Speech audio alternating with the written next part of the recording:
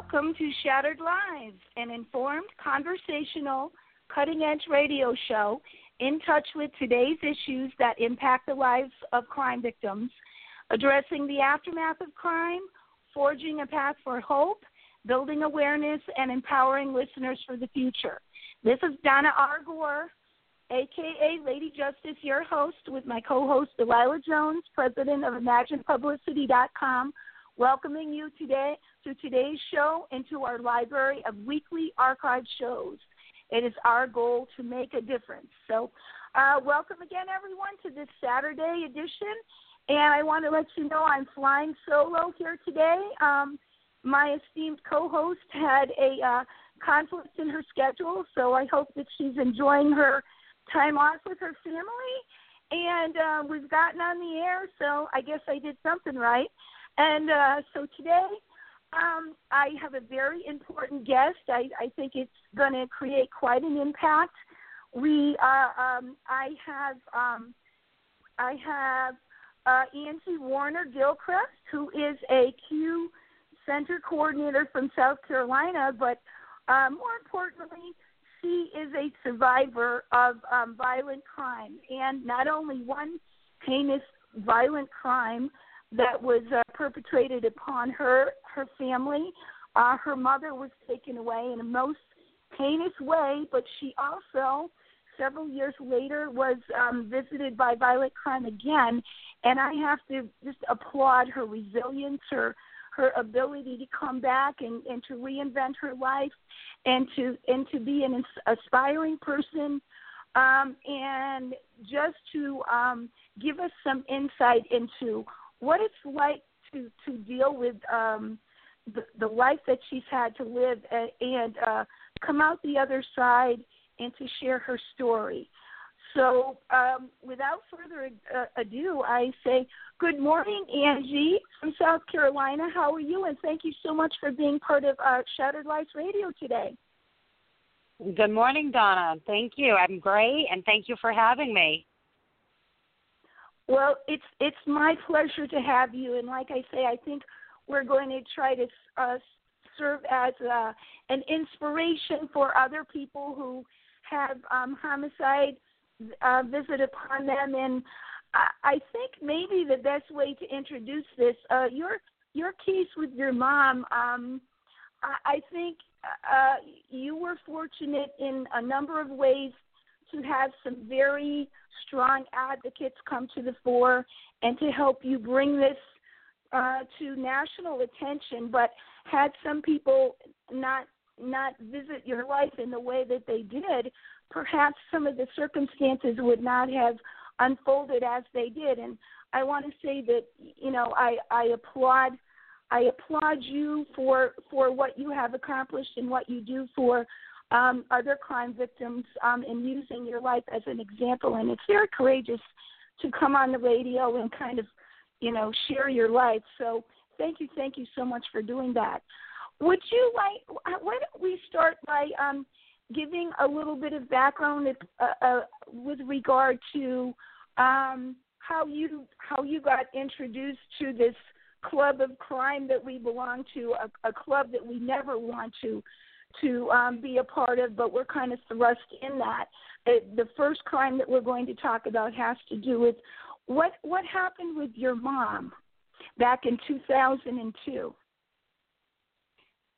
In 2002, my mother was carjacked in the Walmart parking lot in Conway, South Carolina, by two escapees from a Kentucky detention center. They held her captive in her vehicle for roughly about 4 hours, where they repeatedly raped her, and of course stole money from her bank account, and then ultimately murdered her and threw her body in some woods. And that's where she laid for many years. I just, you know, I'm very seldom speechless, but the crimes of this nature, there is no rhyme or reason. Were these perpetrators career offenders who had just gotten out of jail and decided to let's go on another crime spree? How did the events occur? They actually escaped a Kentucky detention center. They were both looking at many years in prison. I think it was like 10 years. Folks had some kind of child abuse charge on him, and then Basham had, I think, fraudulent checks or of some sort. So they were looking at a long time in prison. And yes, they were, messed up individuals, both young men who didn't really live the straight and narrow life, you know what I mean? And so they were in fear of spending a long time in prison, so they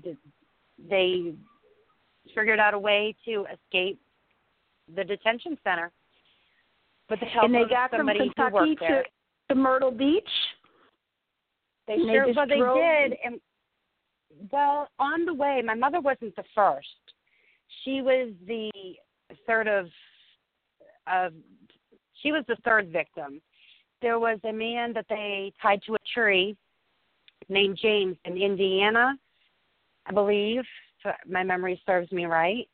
And then they abducted Samantha Burns in a mall parking lot, and they murdered her as well. That was in West Virginia. And then they made their way down here to South Carolina. And the folks was familiar with this area because many, many years prior, he had briefly lived down here in a part of Horry County. Mm-hmm. And would you call this, with your mom and the other people, sort of a crime of opportunity? They went to a mall where we see a woman walking to her car and, she's kind of an easy target kind of thing? I believe so. Yeah. Samantha and my mom were just in the wrong place at the wrong time. It would have happened to somebody regardless. They were on a mission, and they were just going to complete that mission. And unfortunately, Samantha was in the wrong place at the wrong time, and so was my mother. Oh, wow. That's just incredible. Tell me about your mom as a person and your relationship with her growing up. I mean, what was that like? I know you had a special relationship with her, but what are your most vivid memories of her, growing up, and maybe right before this occurred, because this was sort of approaching Christmas time, right? My mom, she was a very vibrant woman. I mean, her personality, her soul it shined so bright. Everything that she did, she put all of herself into it. She loved flowers. She loved being outdoors. She, growing up, there was a lot of flower beds in the yard, and, I grew up with that, and gardening and birds. She loved birds and nature. So, those are my fondest memories of her growing up as a child, is the beauty that she had within herself, and, of course, with her home, our home. And she loved to be surrounded by beauty, and she enjoyed being a mom and took pleasure in raising you and your sister? I wouldn't say my mother had us very young. Yeah? It was okay. It was hard? It was hard. And, my mother was no stranger to violence. And I hate to say this on radio because I love my father dearly. He abused her. She had a hard life. And she had a hard life. Mm-hmm. She did. I think that's very typical. But just to see that she came out of that and try to surround herself with beauty in the midst of being abused is, amazing in itself. So the fact that you were able to pick that up as a child and see the good being surrounded by chaos is a great thing. And I think, everything that comes after this and what you have tried to use as an example and create a legacy for her with your work with the Q Center just speaks to, the strength and the resiliency that it takes. What is it that you miss the most with regard to your mom all these years later? If you had her today, yeah. I miss being able to call my mom and talk to my mom. My mom, I could call or I could talk to her about anything. It didn't matter what. I mean, nothing would embarrass this woman. She was very down to earth, very blunt, straight up. She came at people that way, and she could receive it that way. So what I miss is being able to pick up the phone or drive to her house and say, hey, Mom, this is what's going on in my life. Can you kind of help me? Can you direct me? Can you guide me? I miss that. I'm 40 years old, and I still miss my mom's advice and her direction, her guidance. I mean, that's something that never goes away. A child doesn't lose that, and I don't think a mother ever loses that wanting and that ability to nourish their children. Right. And how about your relationship with your sister?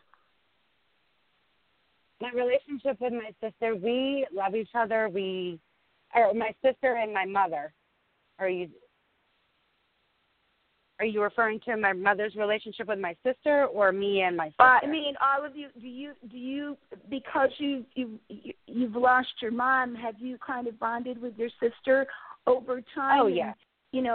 And, we created a good relationship. Yes, we're all we have left. I mean, right. Our biological father has passed away when we were teenagers, and then Mom 10 years later, and so we're all we have left of the family. Right. So it's you and your sister. Right. Can you tell us with regard to the aftermath events of the actual crime with your mom? How was your treatment with regard to law enforcement and the media? And maybe we can get into your how you got involved with the Q Center and what was important at that juncture in your life. How did all this come together? That part of the story. Law enforcement was great. I mean, there was a little bit of confusion at first, as far as jurisdiction with my mom's case, but once it was all figured out, we had a great detective on my mom's case, which was Randy Rizzo, and I had a really great victims advocate. My only issue with the whole thing going in with this was the victims advocate that they have with the law enforcement isn't, yes, they know their job as far as by the book, but right. to really fully understand what a victim is going through, I really think they have to have first hands-on experience with actually going through that crime, if that makes any sense. I agree. Mm-hmm. So they knew are you saying they knew the procedural aspects of what to do, but because they haven't gone through it like you and I, there's that maybe that gap there or that lack of understanding? Did you feel like you weren't connecting with the person maybe? Yes.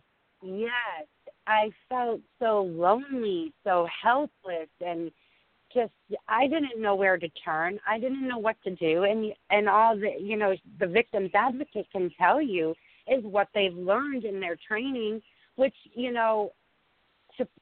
for the victim itself, it makes no sense. It's like, right. How can I do? how can I do that when all I want to do is pump my mouth full of vodka and just forget that this ever happened to me, you know? Right. So what did they try to do? And then, with respect to giving you resources or referrals for all that you were going through, can you tell us on a personal level? Because I know that you aren't shy about sharing. You went through quite a big personal struggle after this. How did you, quote unquote, try to cope after this crime? What happened with you personally? Would you like to share a little of that?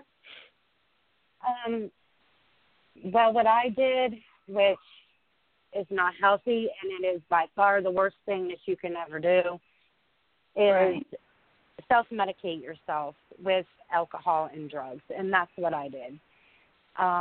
It was just, I found through the alcohol and through the drugs, I found a sense of happiness, even though it clearly was not happiness at all. It was just masking my deep pain. Your pain. That I, right.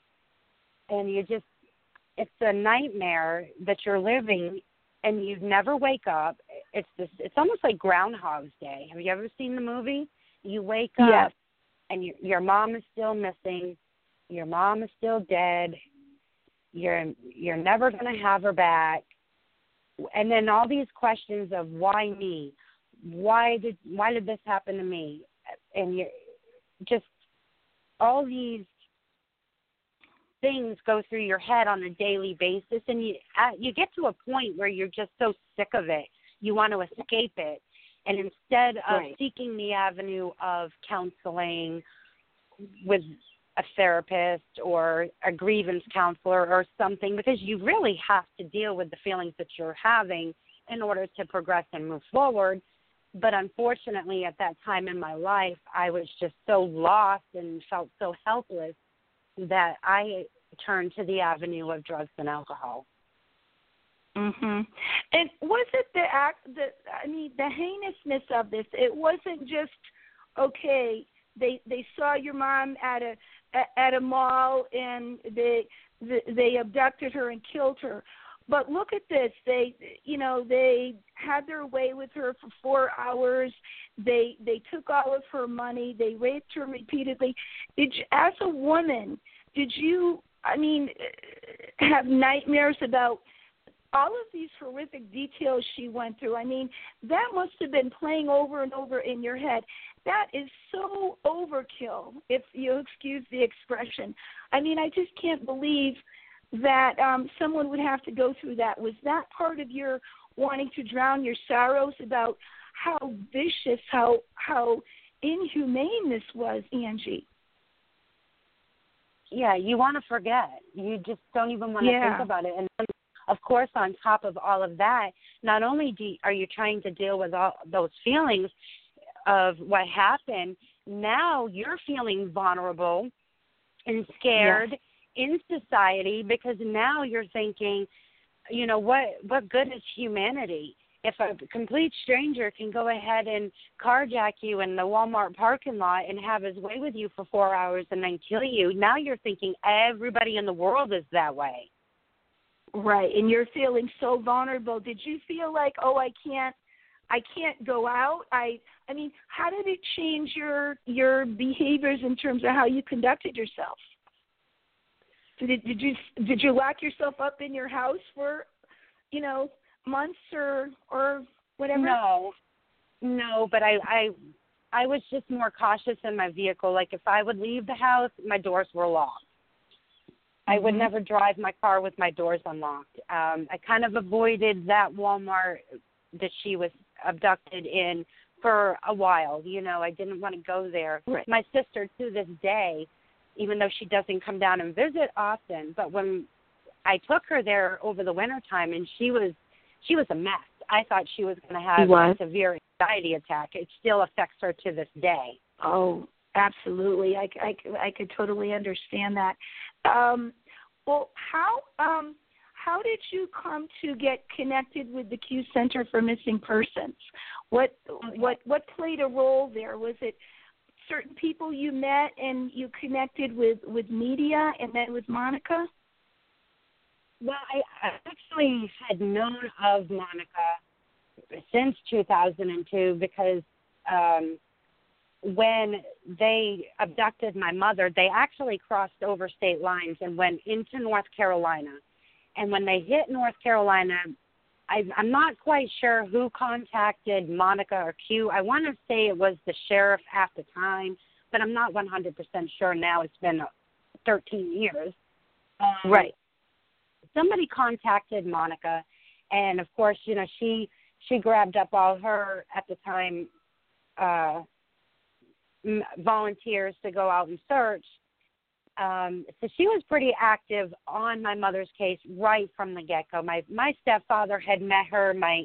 Several of my aunts had met her. You know, she was out there beating the streets right then in the beginning. And I didn't actually meet Monica personally until 2003 when she had asked my stepfather if we would speak at one of the candle vigils that she held. Right. And so we were invited to that, and we spoke. And I met her for the first time then, but my involvement with Monica didn't really come until 2009, my involvement with Q. However, in 2008, I stumbled across this website called Peace for the Missing, and there was this article written online by Peggy, a.k.a. known as Delilah Jones. Yes. This piece was written about my mom, and I had read it, and it directed me to this website called Peace for the Missing. And I joined this website, and Peggy and I started talking, and must be known to me, she was a local. She lived in Myrtle Beach. So her and I kind of connected personally offline, and my mother's anniversary was coming up that year, and we were thinking, well, we need to do something for my mom, you know, because it had been so many years. I had fought my addiction with drugs and, you know, finally had pulled myself up out of that deep, dark hole I had been living in for years, you know, and I was finally able to see light, and I'm breathing, you know. Yeah. So Peggy and I decided in 2008 we were going to stop or go to one of the last stops of Q's The road tour?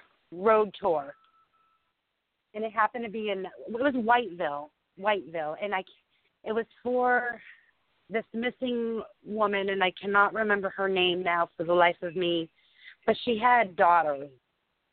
And it just touched me very personally, you know, being that my mother was abducted and was missing still. And, you know, I wanted to go. So I met Peggy there, and it was from there everything, it just snowballed. Peggy and I, we hooked up with Isaac Bailey, which is the writer for the Sun News here in Horry County.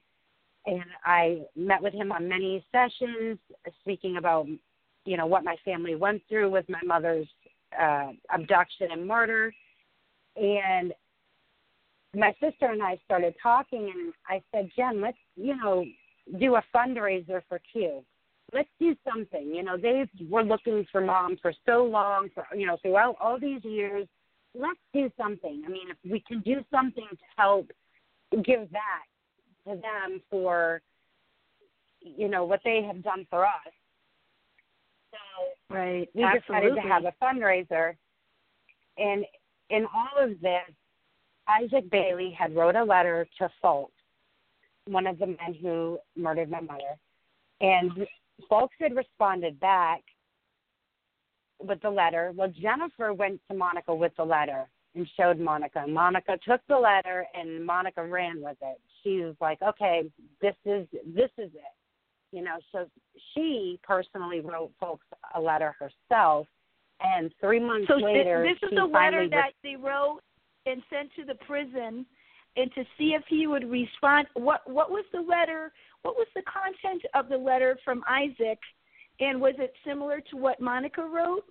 Tell us a little bit about that. What did they say to this guy? The letter that Isaac Bailey wrote was, I can't really remember all of it. It's been 8 years. Right, but the gist of it? The gist of it was saying, where did you leave Alice? You know, don't you want to give this family some kind of resolution? Is the gist of Isaac Bailey's letter. And that was pretty much the gist of Monica's letter. You know, was say word for word what she wrote, because I really don't know what she wrote. But all I know is whatever she wrote, his response came back with what she needed to find my mother, because she got the letter on a Friday, and it was the next day, Saturday, they were all down here, and they found the first piece of her. And that was in 2009, January of 2009. So did he respond in writing, or did they allow him under strict security to go on the search to help identify where your mom was located?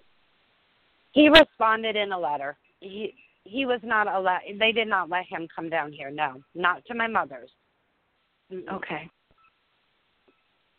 And how did that search go? How long did it take? It took that they searched that Saturday, they searched that Sunday, and of course it's raining to beat the bandit. It was horrible. And then they came back the following weekend and searched some more, and it was that second weekend that FBI agents came down and helped, and a couple other law enforcement came and helped, and then it was that on that second one that they found a lot more of her remains. I mean, they didn't find all of her, but it was enough for us to, you know, identify and enough for Jennifer and I to feel content and at peace, you know, knowing, okay, we can at least bring some of her home and lay her to rest. Right. You know what I mean? Where she rightfully deserves. She didn't deserve to be thrown out in the middle of the woods or a field like a piece of trash. Nobody deserves that. I don't care who you are. You're a prostitute, a drug addict, or whatever. Nobody deserves to be laid like that. I don't care. It's wrong. Absolutely. What were the charges that they were charged with, and what were the laws at the time? Was this an absolute death penalty case for both of them? Because they crossed state lines, it was a federal case. In a federal case, and actually, I believe in any case, you can prosecute somebody for murder, or it was they were being charged abduction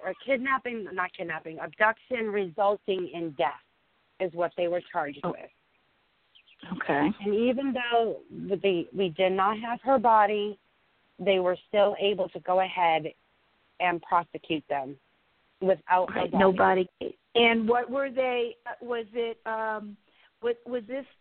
a death penalty case at the time? Well, we were asked by law enforcement and even by the United States.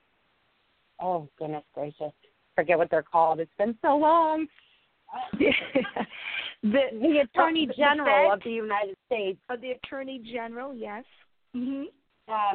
And at the time prosecuting my mother's case, it was Johnny Gasser and, I forget his first name, but it was Strong Thurman. I can't remember his name. That's but okay. Anyway, they asked us if we wanted to go ahead and go for the death penalty. I mean, because they could have done it either way. They could have just went ahead and went for the sentencing of life in prison or the death penalty. So what did you feel was more important to you and your sister? To have him put to death, which is not really put to death, that you're on death row for years, or to have them sit in jail and think about it the rest of their life? What was more important to you and your sister? What was more important to us was death. You know, my thought was, why should they have a choice? You know, right. Why should they be allowed to live and the rest of their life? Why should they be allowed to eat every day? Why should they be allowed to breathe every day when they didn't give my mother that choice? Why should the taxpayers pay for it, right? Why should the taxpayers pay for incarceration of these people? Right. Yeah. They shouldn't. It wasn't a difficult decision then. You just felt very strongly that that's the course you wanted to take. Oh, absolutely. We didn't even have to think about it. It was, we were asked and it came out, you know, it was like right then and there. We want death. We want them to die. Why should they live? Yeah. My mother didn't get to live. Right. No. I agree with you. I really do. There are many people who would say the opposite or say something else, but I agree with you, Ange. Hey, and all through this process, a couple things, and then we're halfway through the show already. But I wanted to ask you, what out of all these events that unfolded over time, because I know you've grown in so many ways and matured. If a crime visits somebody, at the other end there are positive things that come out eventually. But are there things that have gotten easier over time for you, and you say, this is something positive I can grab onto, even with all of this horrendousness? You need, throughout all of this, it's finding something to give you you need something to give you hope, some kind of direction, some kind of purpose in life, because after you go through these, horrific crimes, you feel so hopeless and so lost and confused because your whole world and life as you once knew it is shattered and thrown off course. So you kind of need to find some kind of stability to ground you. Yes. And that's what Q did for me. And not so much as right away, I didn't become a state coordinator until it's 2013, and it was just a complete accident that I not stumbled into Q, because I never just stumbled into Q. I actually lived right down the road at the time in 2013 from where Zach Milanowski's car was found burned. He was a young man that went missing in Anner, South Carolina.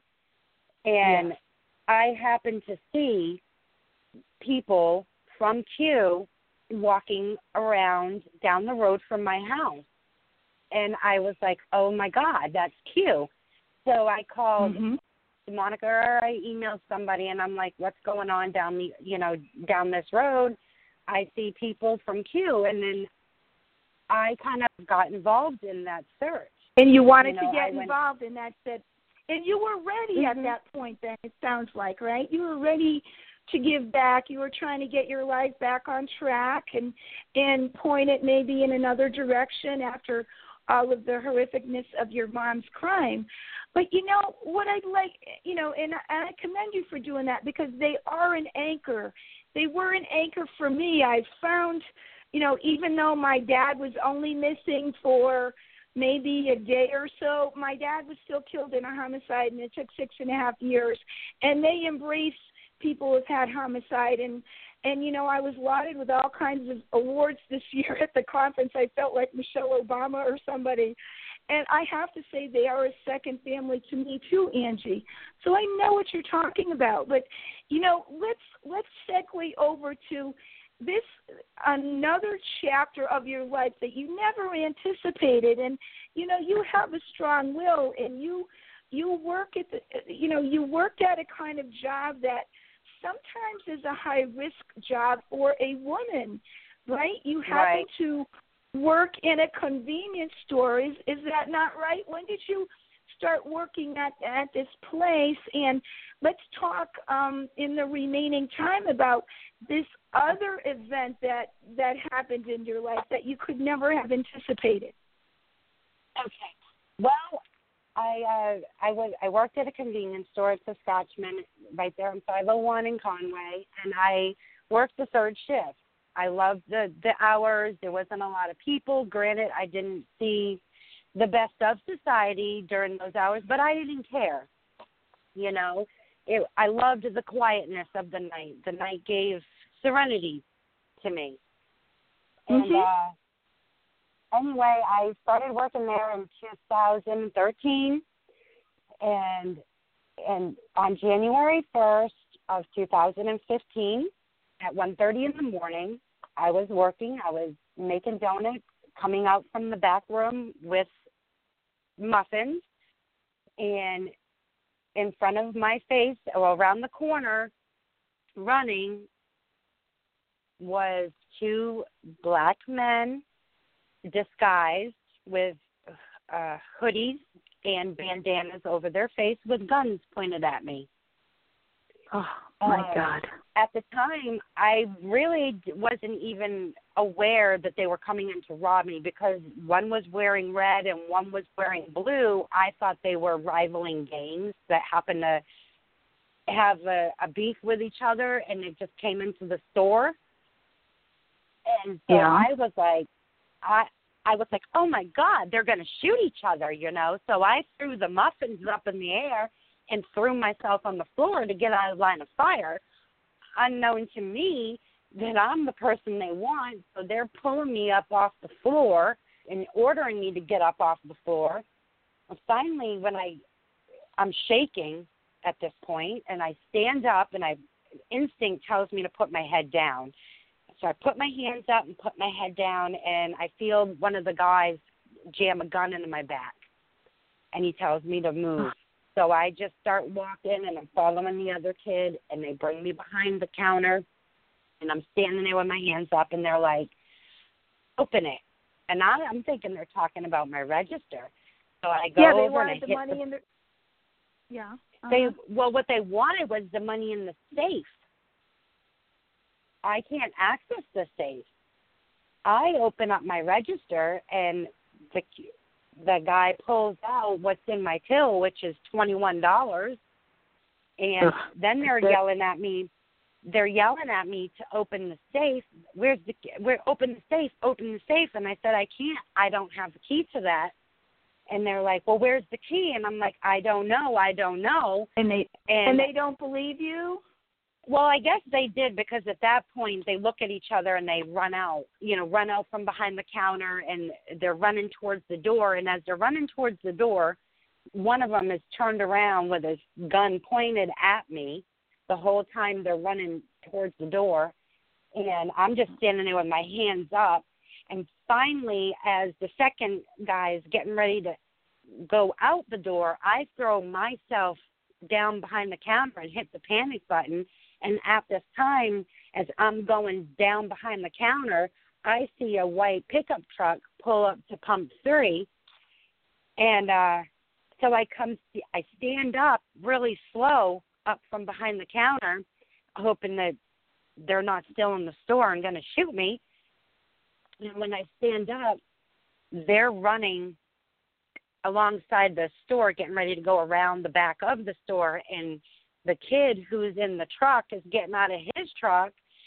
So I'm waving my arms like a lunatic, trying to tell him to stop, because I don't want him to come towards the store and those two guys turn around and shoot him, you know.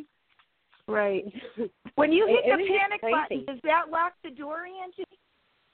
No, it doesn't lock the door. The panic button sends an alarm to 911 dispatch. A silent alarm? It sends an alarm to dispatch, and it's a robbery alarm. They know that it's an armed robbery in progress. Okay. And what's the procedures with a store like that? I mean, you have like you said, a safe, but people think, oh, you just keep the day's receipts in there and only $20 in the register. Is that how it goes, or does it depend on the company? It depends on the company. Some companies allow up to $75 in their till, some $150. It just depends. You know, every company has a different limit according to the day. You know, day shift at one company maybe $150, day shift at another company is $75, and then night shift at one company maybe $40, and night shift with another company maybe $75. It just depends on the company. But Scotchmen, they only allow us $20. Wow. So was there a female accomplice here? Is that what I read? Yes, there was a female driver of the vehicle. The vehicle actually, when they went to Walmart before they came to rob the store to buy their bandanas, their gloves, their sweatshirts and all that. They went to buy that stuff before they came to rob the store. And there was a female driver driving the four of them. There was actually four of them. Two of them chickened out coming in the store at the last minute. So they stood outside the store while I was being robbed. Anyway, the female, she drove past us, came down 501 like she was going towards Aner. And if you take a right at that light at the store, it's 4 Mile Road. And she drove up past the store. And once you pass the store, there's like this wooded area. And that's where she stopped and let them out of the car. And then what did they do? Did they get in other vehicles and leave? No, when they ran from the store, they ran through the woods behind the back of the store and got back in the car with her.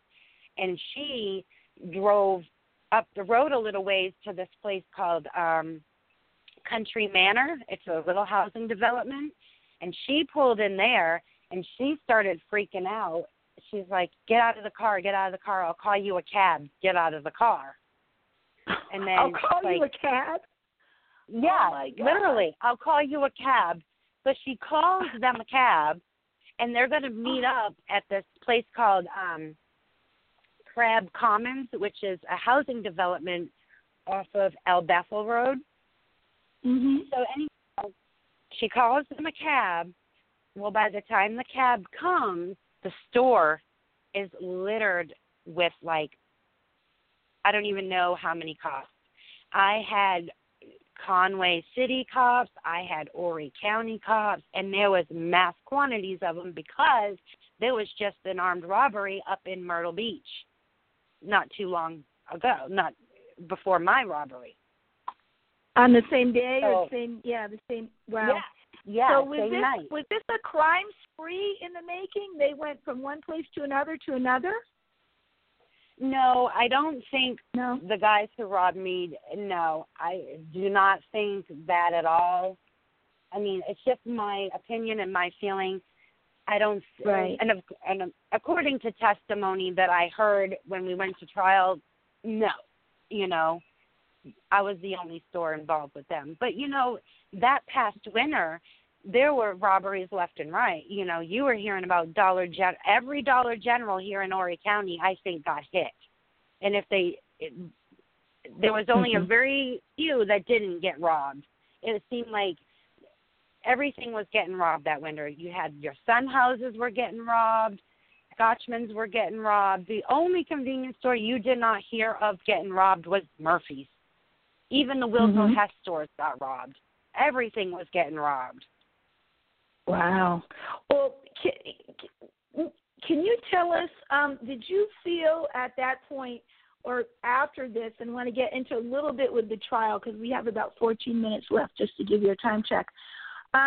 Did you say to yourself right after the acute event, oh my God, like you had sort of partially been healed after all these years with your mom's murder, and then this totally opens up old wounds. Did you feel like, oh my God, this is happening again? I can't deal with this. I'm going back to the bottle. I'm going back to drugs. I'm checking out. I mean, what did this do to you emotionally to have this second one? And were you better able to cope in some way, Angie? Oh, yes, most definitely. There was no going back to the life of drugs. Not happening. No. Good. Yes, I may have drank a little more than I should have. I did drink, a little bit more than I should have, but no drugs. But this time, I had a better support system in my life. I had Q to fall back on if I needed them. I'm with a man that was very, is very supportive, and he has a great family. I had a support system this time. I didn't feel lonely or helpless or didn't know where to turn. I mean, this time I had direction. I knew you kind of, in a sense, being a victim of a crime does not come with an instruction manual at all, That's a great thing to say. Yeah. Right. We are often left feeling hopeless and lonely.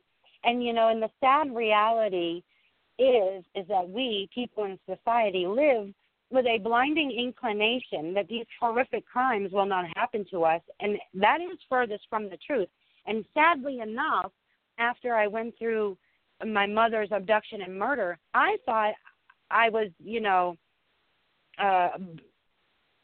bulletproof. I figured, I went through this. Nothing's going to touch me now.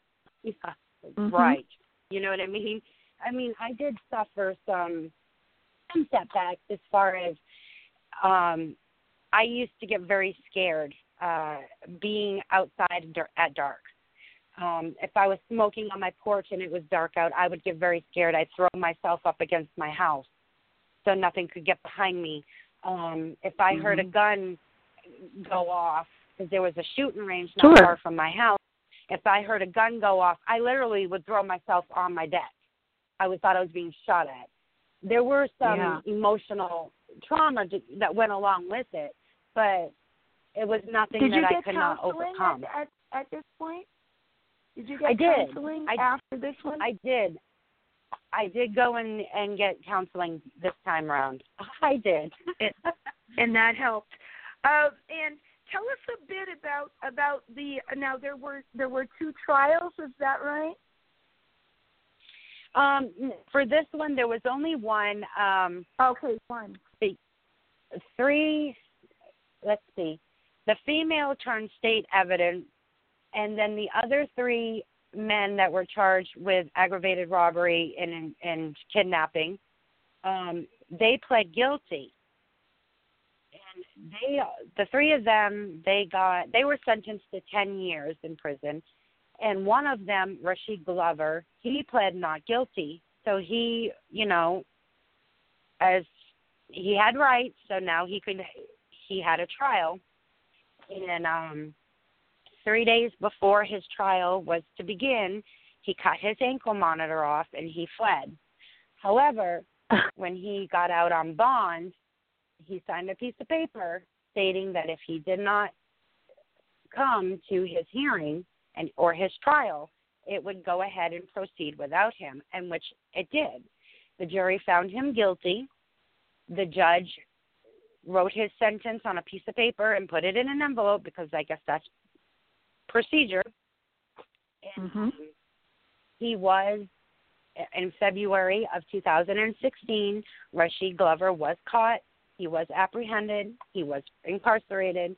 And he was read his sentence, and he ended up with 25 years. My goodness. Well, did you do a victim impact statement for either of these crimes? I did a victim impact statement for my mother's trials. I testified at the the trial for my robbery. I got up and testified. Wow. It's what's that like to have to be involved in the testimony as opposed to just being the victim? I mean, so you weren't in there and you couldn't hear the trial because you were a witness, correct? No, I got to sit in the courtroom. I got to hear it all. You did? Okay. Yeah. It was scary. I mean, testifying, and then what's the word?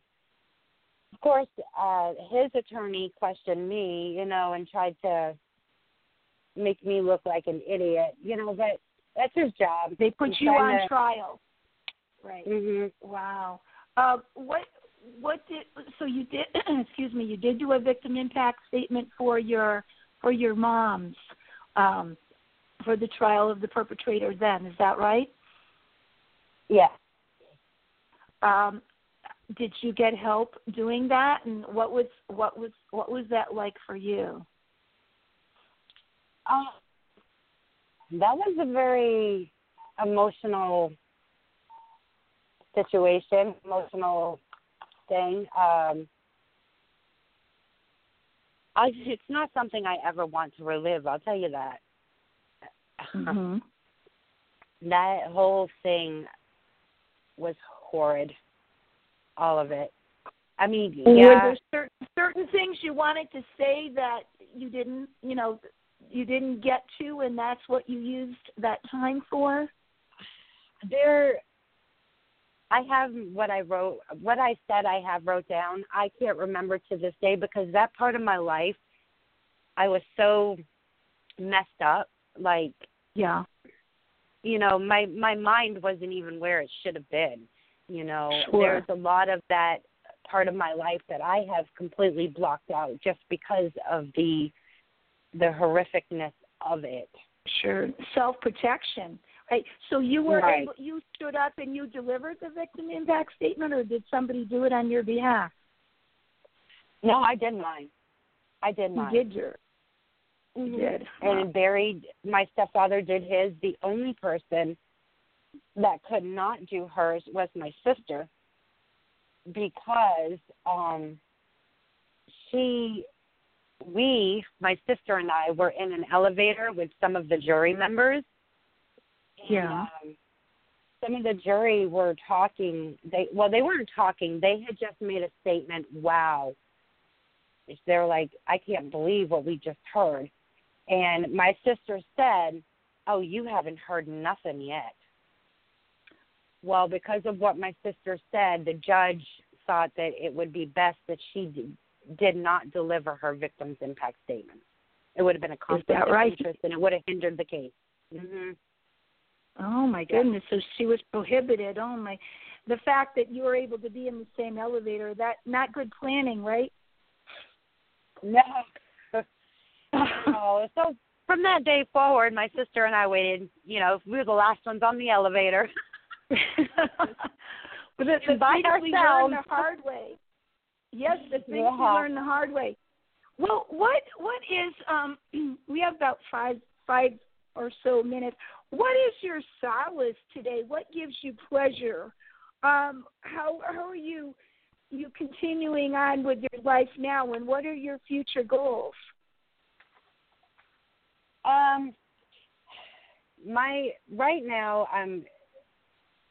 My involvement with Q this year, I've gotten a little more progressive with it. I joined the national research team, and I also joined the interpersonal violence team. And with those two, I hope that with everything that I do and Q does with the many different facets involved, I want people to know that no matter what kind of crime we encounter in our lives, we are not alone. There is an organization like Q out there for people, for victims, to be an advocate, to help advocate people. You do not have to suffer through any of this by yourself.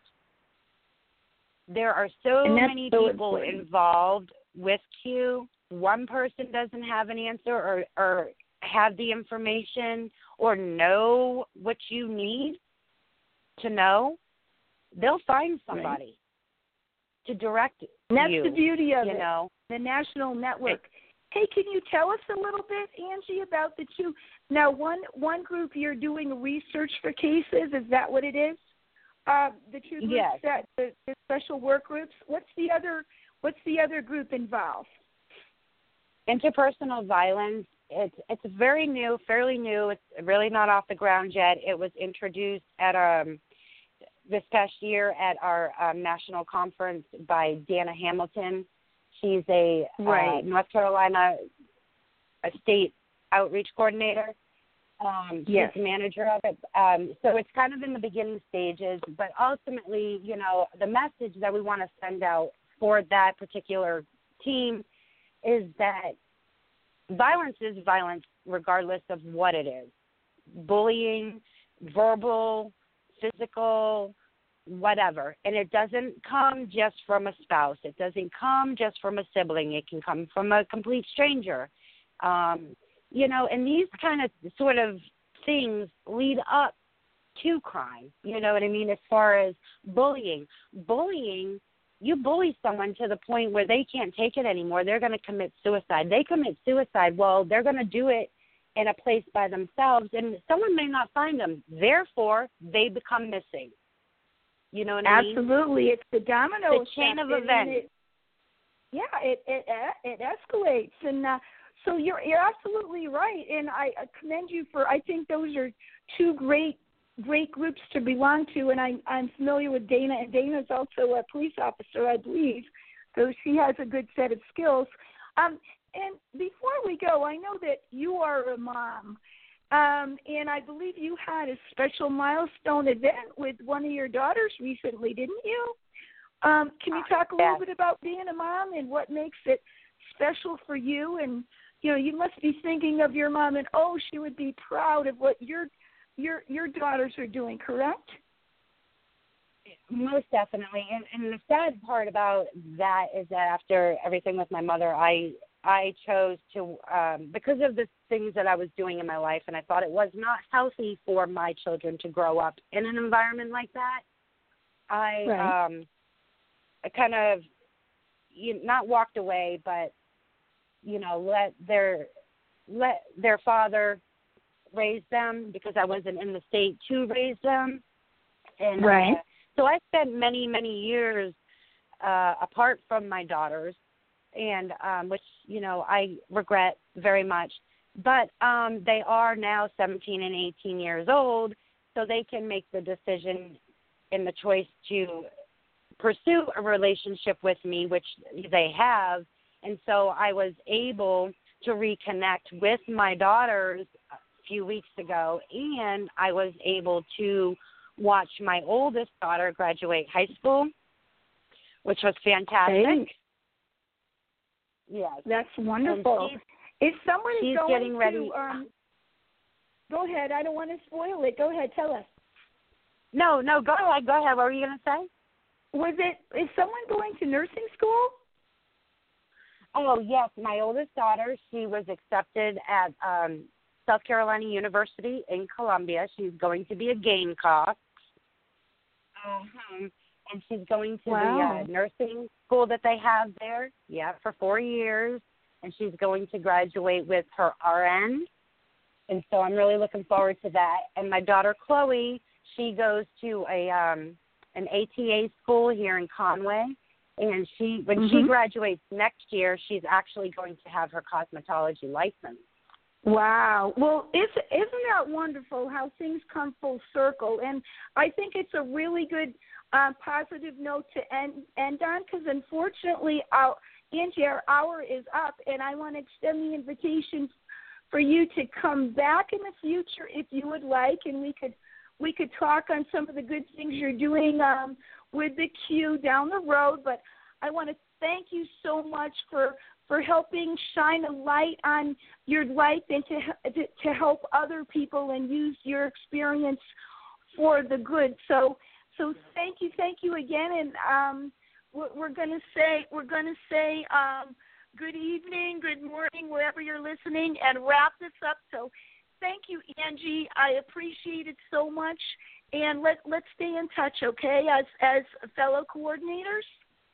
Yes, ma'am. And thank you for having me. It's been a pleasure. Oh, my pleasure. And be sure to share this podcast with all your friends and neighbors. So good day, good night, good morning, everyone. Until next Saturday on Shattered Lives Radio.